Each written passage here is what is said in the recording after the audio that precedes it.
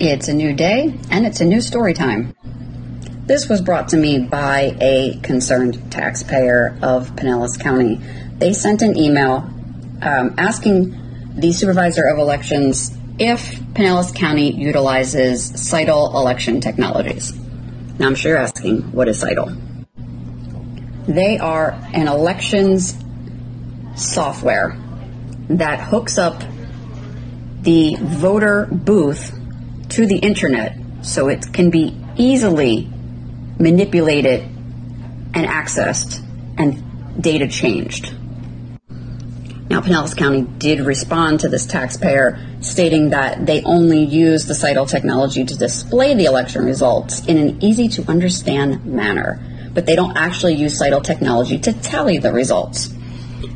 So after the results are tallied, they're manually transferred into the Scytl system.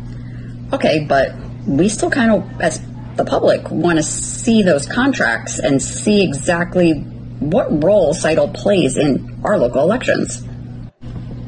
So we asked, does Pinellas County have any contracts with Scytl? Simple question, right? A few days go by, taxpayer sends them another email. Is anyone going to respond to my inquiry on the Scytl contracts? If not, do you suggest that I do a Freedom of Information Act? And here's their response. If you'd like to place a public records request for any document, we would be happy to develop you a cost estimate to review. And then here's your state statutes, yada, yada. Now, we're still in the beginnings of July with doing this request. All right, so now this person told the supervisor of elections exactly what they wanted per the Sunshine Laws, the Scytl, the VR systems, and this OCONUS. Looking forward to your response.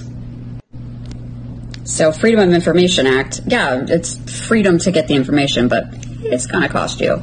So they identified 63 pages that talk about their contracts with Scytl. $287 is what the county wants to charge this taxpayer to look at information that's going to probably be completely redacted, blacked out, unavailable. It's going to be blank pages, most likely, for $287. Still no response after paying.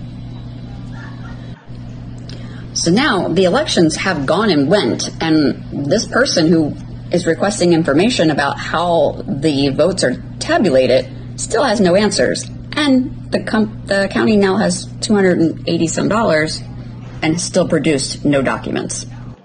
It's time to find out how deeply in bed the county is with Scytl.